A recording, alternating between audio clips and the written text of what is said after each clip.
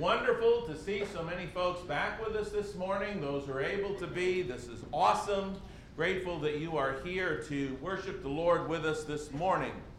Please take out your Bibles and turn to the Gospel according to John, the 6th chapter. John chapter 6, if you would please.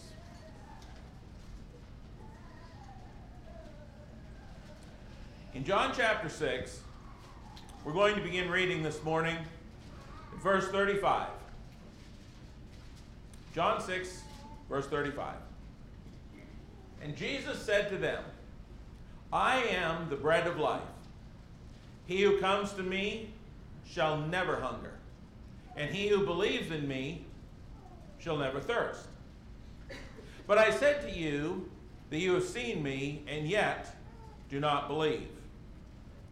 All that the Father gives me will come to me, and the one who comes to me I will by no means cast out. That's our key phrase this morning. Jesus said, the one who comes to me I will by no means cast out. With that thought in mind, I have a little article. It's an old article by a brother named Bob Plunkett, or I believe he's a brother in Christ, that I've had for some time, and I've adapted it just a little, but I want to share it with you, keeping in mind what Jesus said in John 6 in verse 37. The title of his article is, What's Wrong with the Ball? Have you ever noticed, you won't if this don't work. Have you ever noticed how many baseballs they throw out of a game? If the ball hits the ground, the umpire will look at it, pitch it out. If the batter doesn't like the ball, sometimes they throw it out. If the pitcher can't get it over the plate, he asks for a new ball. I think the umpire just puts that one in his pocket and throws it back to him a little later, and the pitcher never knows the difference. It amazes me now to think of the baseballs we had to play with when we were boys. They were cheap to start with, and after we hit them a few times, they became lopsided. You ever had one of those? How many of you guys that are maybe a little more gray had one of those? Oh yeah. You try to shape it back and play with it a little longer. Oh, yeah. They looked like a real thick pancake, but we'd beat on them trying to get them round again. By that time, the seam was broken and the stuffing came out. Mother would take a needle and thread and sew the seam again, and we played with them a little while longer. Then his point. Have you noticed that not too many things are patched up anymore? We just throw them away. I guess that's the sign of an affluent society. When clothes are torn or worn, we buy new ones. We pitch them out. The car starts giving us trouble, we trade it. When appliances start making strange noises, we get new ones. Broken furniture is typically not fixed, but replaced. I am afraid that relationships are now in this category as well. We don't patch marriages anymore. We just throw them over to the side and try again. I am so thankful, he writes, that God is not like this. God always looks for the good left in the ball. He doesn't pitch it out because it has a spot on it. He doesn't pitch it away because it has been so roughed up or knocked around that it is left flat, empty, or coming apart at the seams. Have you ever had one of those times in your life when you were just flat?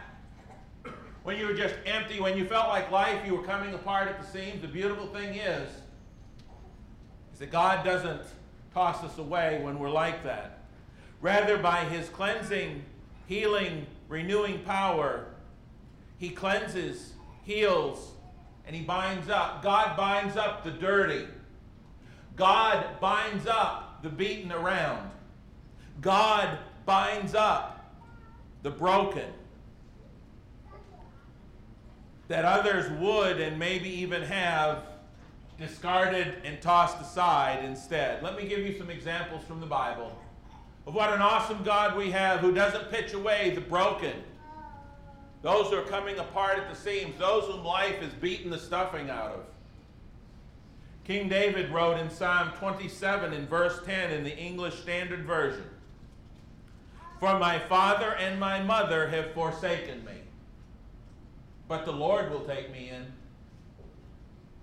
God does not discard those whom others would.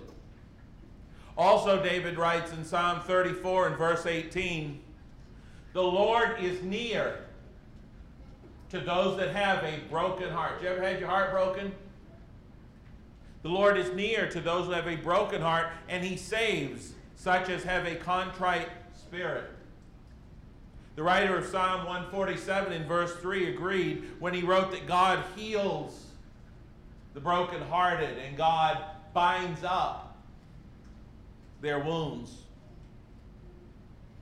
Was King David as well. When King David was soiled and he was stained and he was broken by sin, his life was coming apart at the seams because of his sin, because he knew he had let God down. Yet he writes in Psalm 51 verse 7, "Wash me, and I'll be whiter than snow." Isaiah said, "Though your sins are like scarlet, they'll be as white as snow. Though they are crimson, they'll be white like wool," in Isaiah 1:18. And one of the most beautiful New Testament passages to me on this is 1 John chapter 1 and verse 9, where it says, "If we confess our sins, he is faithful and just to forgive us our sins and to cleanse us from all unrighteousness." God is there to bind up the broken, to heal the hurting. God wants to use us, not discard us. I want to take a look at some New Testament instances of this, and I want you to just think about these broken, shattered lives, these throwaways, these tossaways, these that others would just throw away. What God has to say about it. We're going to go through kind of as they come in line here in the Gospel of Matthew to begin with. Matthew chapter 4, would you please? As this morning we talk about the throwaways. The throwaways. Matthew chapter 4, beginning in verse 23. Matthew chapter 4, beginning at verse 23. "And Jesus went about all Galilee, teaching in their synagogues, preaching the gospel of the kingdom, and healing all kinds of sickness and all kinds of disease among the people. Then his fame went throughout all Syria, and they brought to him all sick people who were afflicted with various diseases and torments, those who were demon-possessed, epileptics, and paralytics. And he healed them." What's significant about this passage is that you will remember the dynamic of that day. You will remember from the story of the boy born blind in John chapter 9, that whenever anybody was afflicted in those days, most people believed it was because they had done some terrible evil in their lives and God was paying them back. That was the popular cultural thought. And so when you have these paralytics and these epileptics and these demon-possessed people and they're bringing them to Jesus, these are people that others didn't want too much to do with because they figured, oh, what terrible people they are, that God has afflicted them with this. But look what Jesus did. He didn't worry about what their last name was. He didn't worry about how they looked. He didn't worry about what kind of bank account they had. They brought them all to him. And Jesus took those that others would throw away. And he healed each and every one. Then there were the lepers. They were throwaways, Matthew 8. They were throwaways to everybody else, had to live in their own colonies. Leprosy was a terrible blight. These people were throwaways to everybody, except Jesus. Matthew 8, verse 1, when he came down from the mountain, great multitudes followed him. Behold, the leper came and worshipped him, saying, Lord, if you are willing, you can make me clean. Don't miss the word if here. I wonder what was going through this this leper's mind? If you are willing. Was it perhaps he was thinking, why would Jesus be willing to heal somebody like me? Everybody else has thrown me away. I've got this terrible disease, and I've got to live in this colony, and life is worthless and useless. Lord, if you are willing. Lord, I know you can, but are you willing? Are you willing for even me? If you are willing, he says. I don't know what he was thinking, and the text doesn't say, but I think that word if is very significant. Lord, if you are willing, you can. He knew he could. Jesus put out his hand and touched him. Notice the first three words out of Jesus' mouth. I am willing, even for you. You may have your doubts, and everybody else may have thrown you away, but Jesus said, I'm willing to do it. I am willing. Be cleansed, and immediately his leprosy was cleansed. There's so many throwaways in the Scripture, so many people in the Scripture that are seen as less than, that are seen as garbage to be disposed of, but not to Jesus, not ever to Jesus. Jesus came to clean up, to heal, to bind up, not to discard those who were roughed up, whose lives were difficult. Turn to me in your Bibles to Matthew 9, the very next chapter. Starting at verse 9 of Matthew 9. As Jesus passed on from there, he saw a man named Matthew sitting at the tax office. He said to him, follow me. So he rose and followed him. If you think around April 15th that IRS agents are unpopular in our country, you should have lived back then with tax collectors. It was even worse, okay? So he rose and followed him. Now it happened as Jesus sat at the table in the house, that behold, many tax collectors, not just one, there's a whole bunch of them, and sinners came and sat down with him and his disciples. When the Pharisees saw it, they said to his disciples, why does your teacher eat with tax collectors and sinners? Your teacher is eating with refuse, with throwaways, with the dirty people. Doesn't your teacher know better, these highly refined religious folks?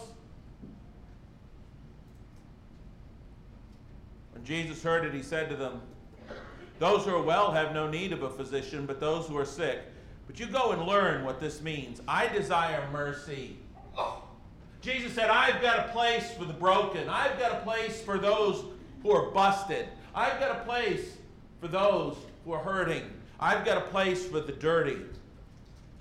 I desire mercy for them and not sacrifice. For I did not come to call the righteous, but sinners to repentance. These sinners were throwaways to the religious world of the first century, but not to Jesus. Look in Matthew 20. It is amazing to me as I looked this over and thought about it, and how many others we could put in here. But do you know how common this is throughout the Bible?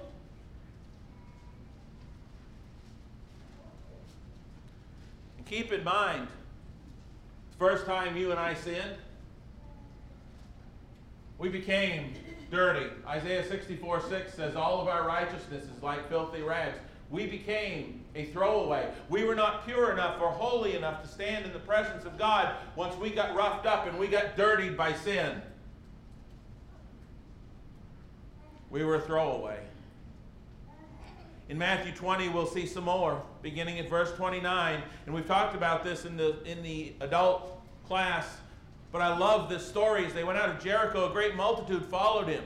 There's people all around him. There's this whole bunch of his disciples and these people that are just so happy that Jesus is there. And behold, two blind men sitting by the road, when they heard that Jesus was passing by, they cried out, saying, have mercy on us, O Lord, Son of David. Here's these two blind men that have nothing to offer Jesus. And the multitude warned them that they should be quiet. They said, you're a throwaway. Shut up. You're not worthy to bother the master. Sit there and be quiet like the can in the corner. You're not worth it. Hush. This is Jesus. Yeah, that's right. This is Jesus. The multitude warned them that they should be quiet. They cried out all the more, saying, "Have mercy on us, O Lord, Son of David." So Jesus stood still. One version says Jesus stopped on the way to the greatest event in human history. Two beggars. Two throwaways that had nothing to offer except the trust in Jesus that said, "We know you can heal us." And all the disciples and all the multitude around, and Jesus stops. They might have been throwaways to everybody else, but they weren't throwaways to Jesus Christ. He called them and said, "What do you want me to do for you?" He's the Lord of the universe. He's the creator. And here's these two blind men that have nothing to give. And they're begging beside the road. And they're sitting there. And the Son of God stops. And he says, "What do you want me to do for you?" It's not just that they weren't throwaways, but they were precious in the sight of Jesus. They said to him, "Lord, that our eyes may be open." So Jesus had compassion and touched their eyes, and immediately they received their sight and they followed him. In John chapter 4, if you would turn there with me. You want to talk about a throwaway? You want to talk about somebody that nobody wanted anything to do with? You want to talk about a woman whose life was shattered? John 4, verse 3. Jesus left Judea and departed again to Galilee, and he needed to go through Samaria. So he came to the city of Samaria, verse 5 of John 4. Which is called Sychar, near the plot of ground that Jacob gave to his son Joseph. Jacob's well was there. Jesus, therefore, verse 6, being wearied from his journey, sat thus by the well. It was about the 6th hour, that is noontime. A woman of Samaria came to draw water. She came there in the middle of the day, in the heat of the day, not with the other ladies in the cool of the day, of the morning. She was an outcast. She was a throwaway. Her life was a mess. Was marred by sin. For his disciples had gone away into the city to buy food, and the woman of Samaria said to him, "How is it that you, being a Jew, ask a drink from me, a Samaritan woman? For Jews have no dealings with Samaritans." Jews treated Samaritans as though they were throwaways. They were like one of these discarded, ugly, they didn't even want them around. They have no dealings with them. She says, "How come you're dealing with me? You with me?" I mean, the implication is that people like you throw people like me away. You don't want nothing to do with me. What's the deal? Jesus explained to her, he said, "You're not a throwaway to me." Jesus answered, verse 10, and said to her, "If you knew the gift of God, and who it is who says to you, 'Give me a drink,' you would have asked him, and he would have given you living water." He said, "You're not only not so low that I won't speak to you, but all I had to do was ask, and I would give you the living water. You're worth it to me. You're not a throwaway." Time and again, John chapter 8, a few more over. John chapter 8, this is the story of the four Gospels. This is everywhere. John 8, first 6 verses. Jesus went to the Mount of Olives. John 8:1. Early in the morning, he came again into the temple. All the people came to him, and he sat down and taught them. So here he is. He's come into the temple. He's sitting here. He's teaching. Look what happens. Scribes and the Pharisees brought to him a woman caught in adultery. And when they had set her in the midst, they said to him, "Teacher, this woman was caught in adultery in the very act. Now Moses in the law commanded us that such should be stoned. But what do you say?" This they said, testing him, that they might have something of which to accuse him. They didn't care about this woman.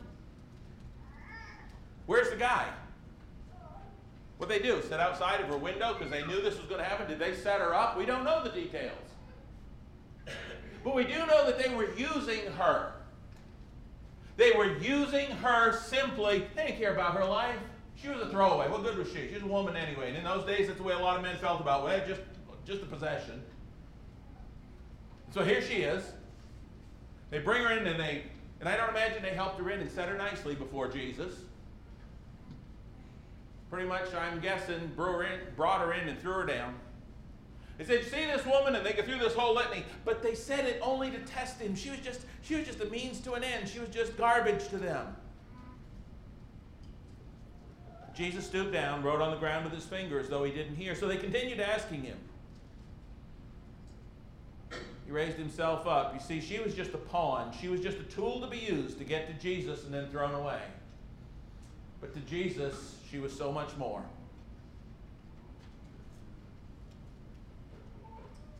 He raised himself up and said to them, he who is without sin among you, let him throw a stone at her first.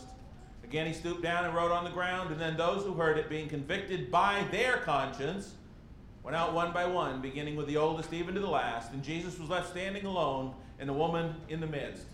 They didn't care. You've got to get it. They did not care about this woman. They did not care what they did to her. They did not care how they destroyed her life. She was just garbage to them. And so Jesus gets them out of the picture, and he says, where are those who condemn you? She says, nowhere, Lord. You see what he said? Neither do I condemn you. Go your way and sin no more. Jesus wasn't giving her a license to continue in her sin. Jesus wanted her to repent. But the thing is that Jesus separated that sinner from her sin. Jesus said to her, go your way. The implication is, I love you and you're valuable to me. You go your way. But sin no more. You can't keep on sinning like this. But Jesus understood the difference between sin that is garbage and sinners who are priceless, even when they're broken. In Luke chapter 7,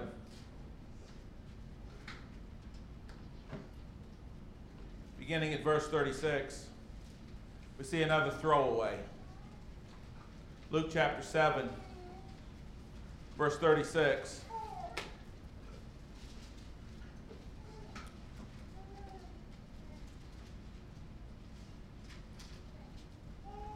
Just another in a mountainous pile of throwaways to everybody except Jesus in the four gospel accounts. Verse 36, one of the Pharisees asked him to eat with him. He went to the Pharisee's house and sat down to eat, and behold, a woman in the city who was a sinner, when she knew that Jesus sat at the table in the Pharisee's house, brought an alabaster flask of fragrant oil. You suppose, and I know this is just conjecture, but I have to think these sorts of things when I read a story like this. You don't have to say anything, just think about it. Suppose this woman had ever been in that house before? I'm guessing probably not. Think of who lived there. Pharisees that thought they were better than everybody else, and everybody else was garbage compared to them. And here's this woman who's a sinner. She's got some issues. She's a mess. Apparently, in some ways. How much do you suppose it took for that woman? You want to talk about faith? How much do you think it must have taken for that woman, knowing this man that lived in that house and what he was like, and knowing that to him, because he lived on the good side of the track, spiritually speaking, knowing to him what she was, for her to enter that house? You suppose that took a little bit? I'm thinking that probably took a whole lot. But she goes in. As we continue on, she goes in with this alabaster flask of fragrant oil, and she stood at his feet behind him weeping, and she began to wash his feet with her tears, wiped them with the hair of her head. She kissed his feet and anointed them with the fragrant oil. Suppose she was wondering what those Pharisees were thinking. Suppose they were upset because she was getting oil all over their nice dirty floor or whatever. Floor of dirt. I don't know. But I do know in the next few verses, when the Pharisee who had invited him saw this, he spoke to himself, saying, notice he spoke to himself, like, this man, if he were a prophet. I'll have to be louder for the microphone's sake, but this man, if he were a prophet, he'd know who and what manner of woman this is who is touching him. She's a sinner. Oh, if this Jesus was just who he claimed to be. If he could just understand the throwaway, the filth, the dirty, the ugliness, the brokenness, if he just understood what he's dealing with.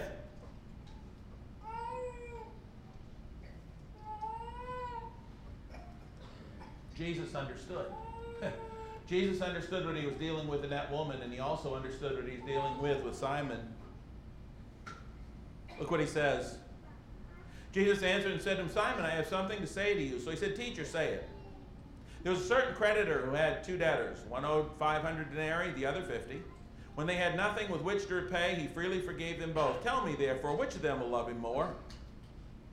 Simon answered and said, I suppose the one whom he forgave more. Jesus said, you've judged rightly. Then he turned to the woman and said to Simon, see this woman? I entered your house. You gave me no water for my feet, but she has washed my feet with her tears and wiped them with the hair of her head. Simon, you really think you're something? Don't you understand that the person in front of you is worth so much more and has done so much more for me than you would ever dream of doing? You gave me no kiss, but this woman hasn't ceased to kiss my feet since the time I came in. You didn't anoint my head with oil, but this woman has anointed my feet with fragrant oil. Did you notice when Jesus compares the two, he talks about what little Simon did, but then with the woman, he doesn't just say she's done it, but he takes it up a notch. She's done even more than you would have done if you had done anything. Therefore, he says, I say to you, her sins, which are many, are forgiven, for she loved much. But to whom little is forgiven, the same loves little. You know, we could go to other stories. I'm not going to go to these other two, but just for a moment, just think about it. You know, in the first century, like today, there were many people, even religious people, that thought that the children were throwaways. Some of the children, if you read Matthew 19, 1 through 3, and the little children, and they don't want Jesus to be bothered because these little children are insignificant. And Jesus says, no, you've got it all wrong. Bring the little children. Let the little children come to me.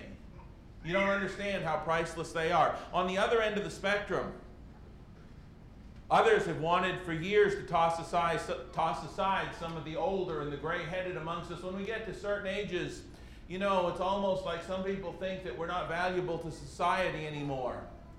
I think some of the less enlightened societies, when it came to their elders, their older people, I think they had a lot better handle on the importance of those older people and their experiences than we do today. I'm reminded that King David in Psalm 37, verses 25 through 28 said, you know what? Older people are not throwaways to God.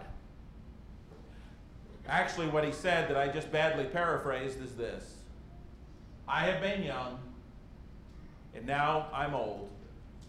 Yet I have not seen the righteous forsaken, nor his descendants begging bread. He is ever merciful and lends, and his descendants are blessed. Depart from evil and do good, and dwell evermore, for the Lord loves justice and does not forsake his saints. David said, I'm old now. He said, but I am telling you from a lifetime. I know from being young, I know from all of the life it took me to get here, and I know being old, God does not forsake his saints, even in their old age. Isn't that great to know? Why is it most of us that are gray-headed are the ones sitting here doing this? I don't care how old you are, how gray-headed you are, how my reverse mohawk, how bald you're getting. God does not forsake his saints. Period. Not when they're in the nursing home. Not when they're on their deathbed. In fact, not beyond that, because Revelation 14 tells us how blessed are those who die in the Lord. How blessed they are. God doesn't forsake his saints even when they stop breathing.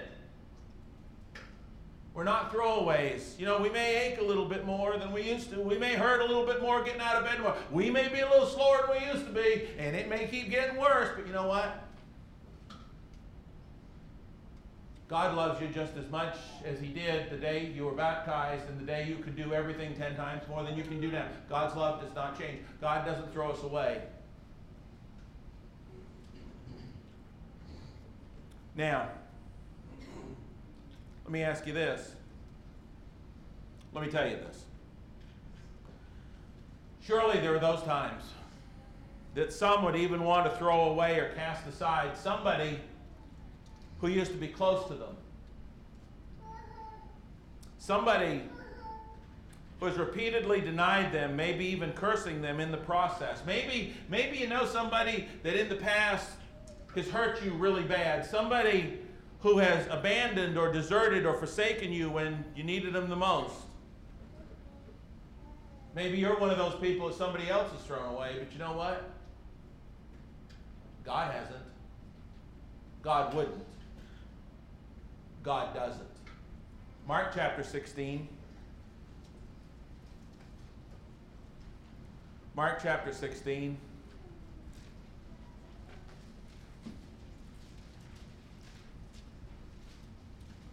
I'd like to start an illustration by saying if I were Jesus, but that just doesn't even make any sense on any level, so I won't go there.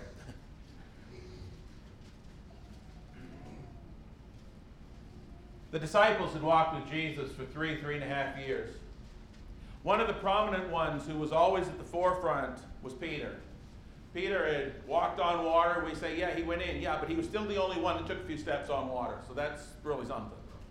Peter was the first one to declare, you're the Christ, the Son of the living God, in Matthew chapter 16. Peter was always one of those guys you could count on. When Jesus was getting ready to be arrested, it's Peter that draws out the sword and cuts off the ear of Malchus, the high priest. You got all these armed soldiers, and Jesus' disciples got 2 swords amongst them. Peter don't care. Peter's going for it. Okay? Peter's one of those guys that you would think, out of all the people there, perhaps, as you read the gospel accounts, was closest to Jesus. And yet, the night he was crucified, Peter denied him. Once with a curse. He'd walked with him for 3.5 years. He'd done all these things. You'd have thought they was real close. But Peter abandoned, deserted, and forsook the Lord that night, along with all the other disciples. What do you do with somebody like that? You throw them away? Jesus doesn't. Isn't it wonderful to know that even when you and I mess up hardcore, God is not ready to throw us away? Isn't that awesome? Even when we deny him with our actions, God is not ready to throw us away. Look at the story of Peter here in Mark chapter 16. Look at the first 7 verses. Now when the Sabbath was past, Mark 16:1. Mary Magdalene, Mary the mother of James, and Salome brought spices that they might come and anoint him. Very early in the morning, on the first day of the week, they came to the tomb when the sun had risen. They said among themselves, "Who will roll away the stone from the door of the tomb for us?" When they looked up, they saw that the stone had been rolled away, for it was very large. Entering the tomb, they saw a young man clothed in a long white robe sitting on the right side, and they were alarmed. But he said to them, "Do not be alarmed. You seek Jesus of Nazareth, who was crucified. He's risen. He's not here. See the place where they laid him? But go, tell his disciples and Peter." The most important 2 words in that verse to me. Go tell his disciples to meet him. No, that's not what he says. He says, go tell his disciples what? And Peter. Peter's denied him. Peter's abandoned him. Peter has denied him with a curse that final time that he denied him. Instead of throwing him away, you know what Jesus said? He says, you go tell my disciples and Peter that I am not throwing him away. I've still got a place for him. You tell him to come see me. Isn't God awesome?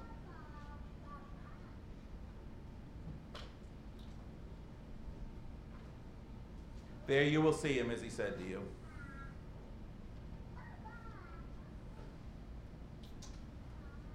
Has life knocked you around? No, this is not the invitation.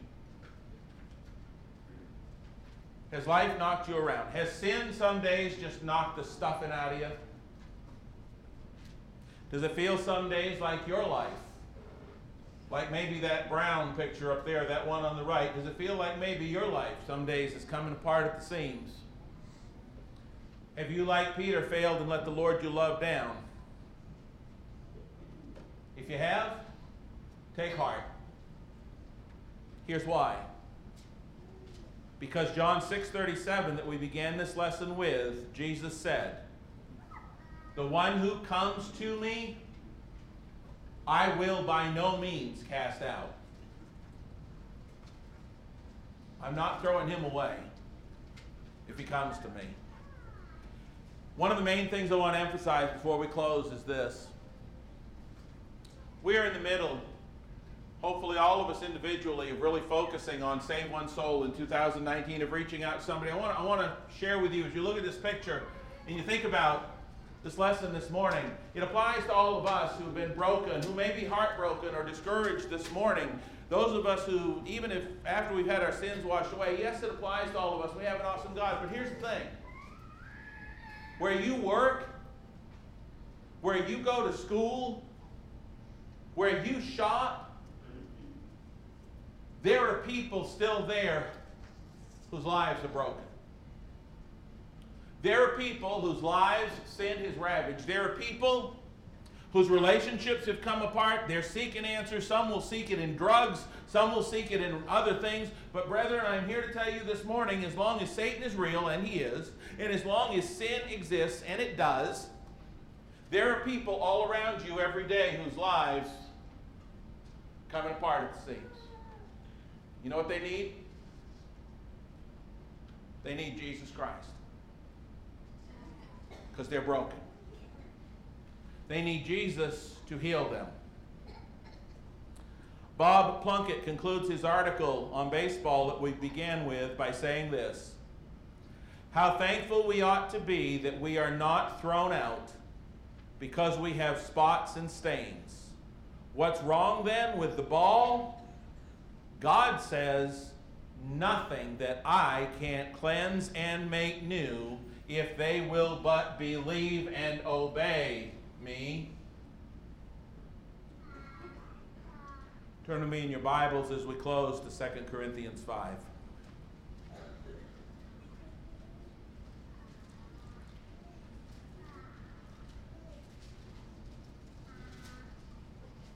Second Corinthians chapter 5, beginning at verse 14.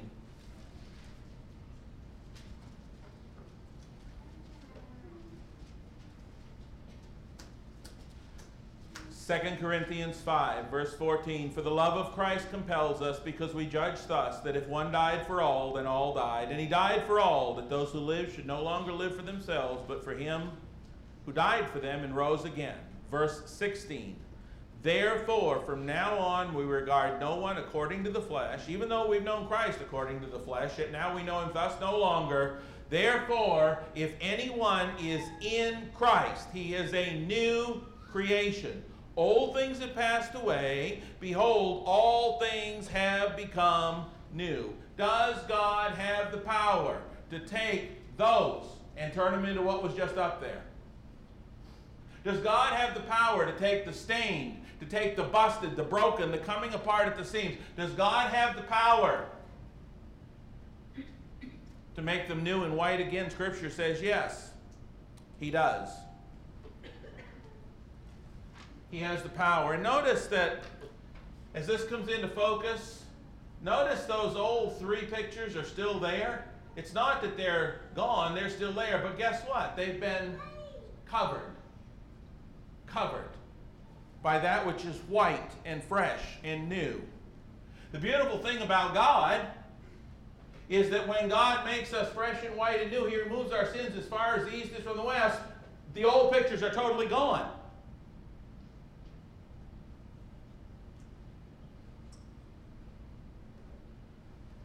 I was once a throwaway. I was lost in sin. I was just another person on the planet whom some didn't consider worthy of much. And I wasn't worth anything to God as long as I had my sins on me. I was a throwaway.